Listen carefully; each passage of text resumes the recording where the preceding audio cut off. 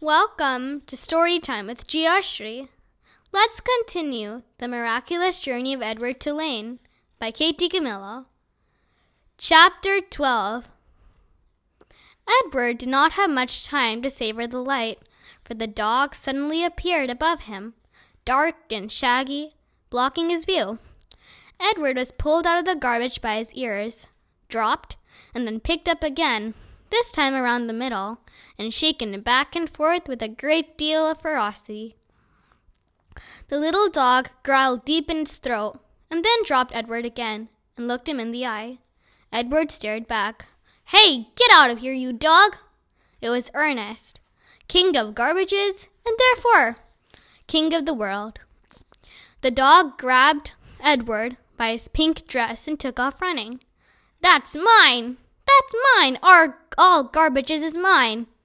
Ernest shouted. "You come back here!" But the little dog did not stop.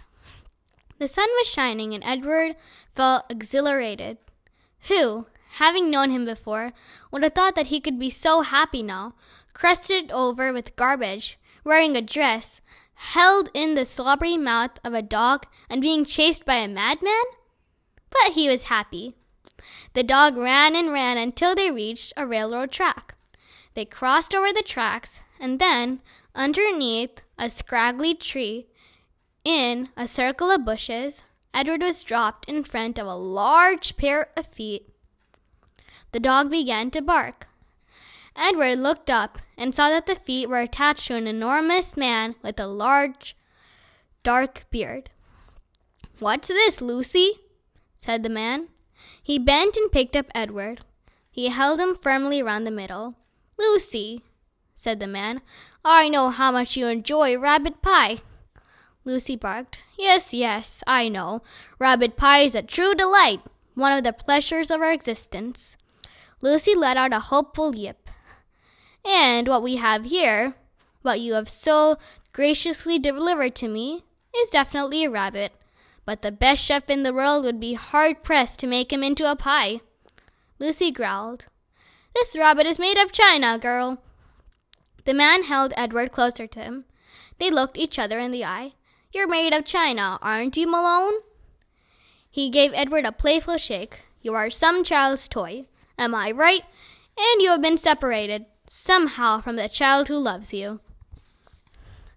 Edward felt again the sharp pain in his chest. He thought of Abilene. He saw the path leading up to the house on Egypt Street. He saw the dusk descending, and Abilene running toward him. Yes, Abilene had loved him. "So, Malone," said the man. He cleared his throat. "You are lost. That is my guess. Lucy and I are lost too." At the sound of her name, Lucy let out another yip. "Perhaps," said the man, "you would like to be lost with us.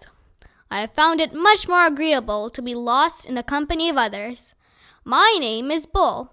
Lucy, as you may have surmised, is my dog. Would you care to join us?"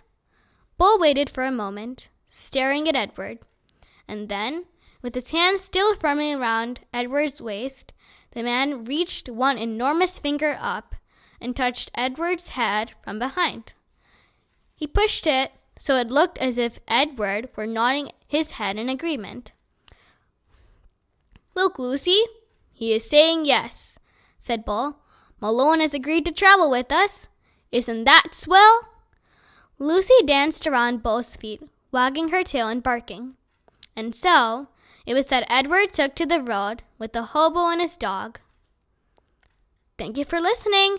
Bye until next episode.